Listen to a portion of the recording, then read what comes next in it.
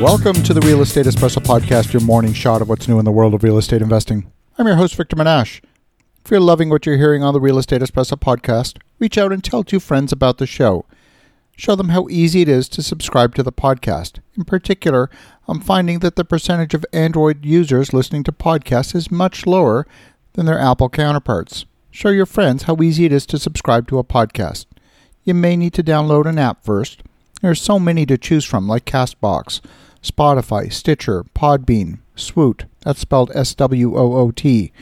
There's more than 20 in total. The podcast can also be found by asking for it by name on Amazon Alexa. Spread the love around. Why keep all this goodness to yourself? On today's show, we're talking about opinions. The nice part about opinions is there's no shortage of them. The world is unlikely to run out of them anytime soon. Last week, we reported on the podcast that Fannie Mae had published their housing confidence metrics showing a very high consumer confidence in the housing market. A new report published by CCN paints a far more pessimistic view of the market. The report referenced new guidance from Home Depot, which has lowered its guidance on both revenue and earnings for 2020. They cite several factors for the lower guidance. There's an acute shortage of homes at the entry level of the market. Homes in this category are priced below $200,000. The housing market's also experiencing a shortage of mid-tier homes, that is, homes priced between $200,000 and $750,000.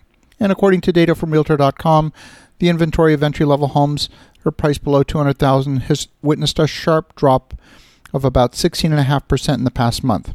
The author draws conclusions that the shortage of supply, combined with a possible future increase in interest rates, could cause the housing market bubble to burst in 2020. The author went on to say, in all, the U.S. housing market is suffering from a lack of supply. This could prove to be its undoing next year, as buyers are likely to be priced out of the market if mortgage rates continue to tick up. Americans are already under duress, as evident from 4 straight months of declining consumer confidence. So when I read things like this, I sometimes find it hard to make sense of the logic. So I read the article 4 times, and each time I tried to follow the chain of logic that would lead to the outcome the author is claiming. Yes, consumer confidence has fallen for 4 straight months. It fell from a high of 135 to 125.5 over the past 4 months, and in the past month the index fell from 126.1 to 125.5. A measure of 100 is considered neutral. And while it's true that consumer confidence has fallen slightly, it's still considered well into positive territory, and it's consistent with what the folks at Fannie Mae reported last week. The author says consumer confidence is also low, which is an outright misrepresentation of the data. I'm sorry, consumer confidence is not low. It has dipped slightly, but remains incredibly high, well above historic averages. For contrast, consumer confidence hit a low mark of 60 back in 2013 and didn't reach neutral, that is 100, until midway through 2016. The author of the report seems stuck on pushing a particular narrative and is quoting numbers that actually contradict his conclusions. It's almost like they're asking the reader not to be confused by the facts. When there's a shortage of supply and an excess of demand, it has the effect of pushing prices up. That's exactly what we've seen.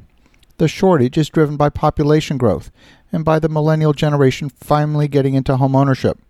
The number of new homes constructed is not keeping pace with population growth. Where we're starting to see bargains is in the upper segment of the market. These larger homes are selling at a relative discount to the market on a per square foot basis. We call this price compression. A house double the size is not costing double the price to purchase.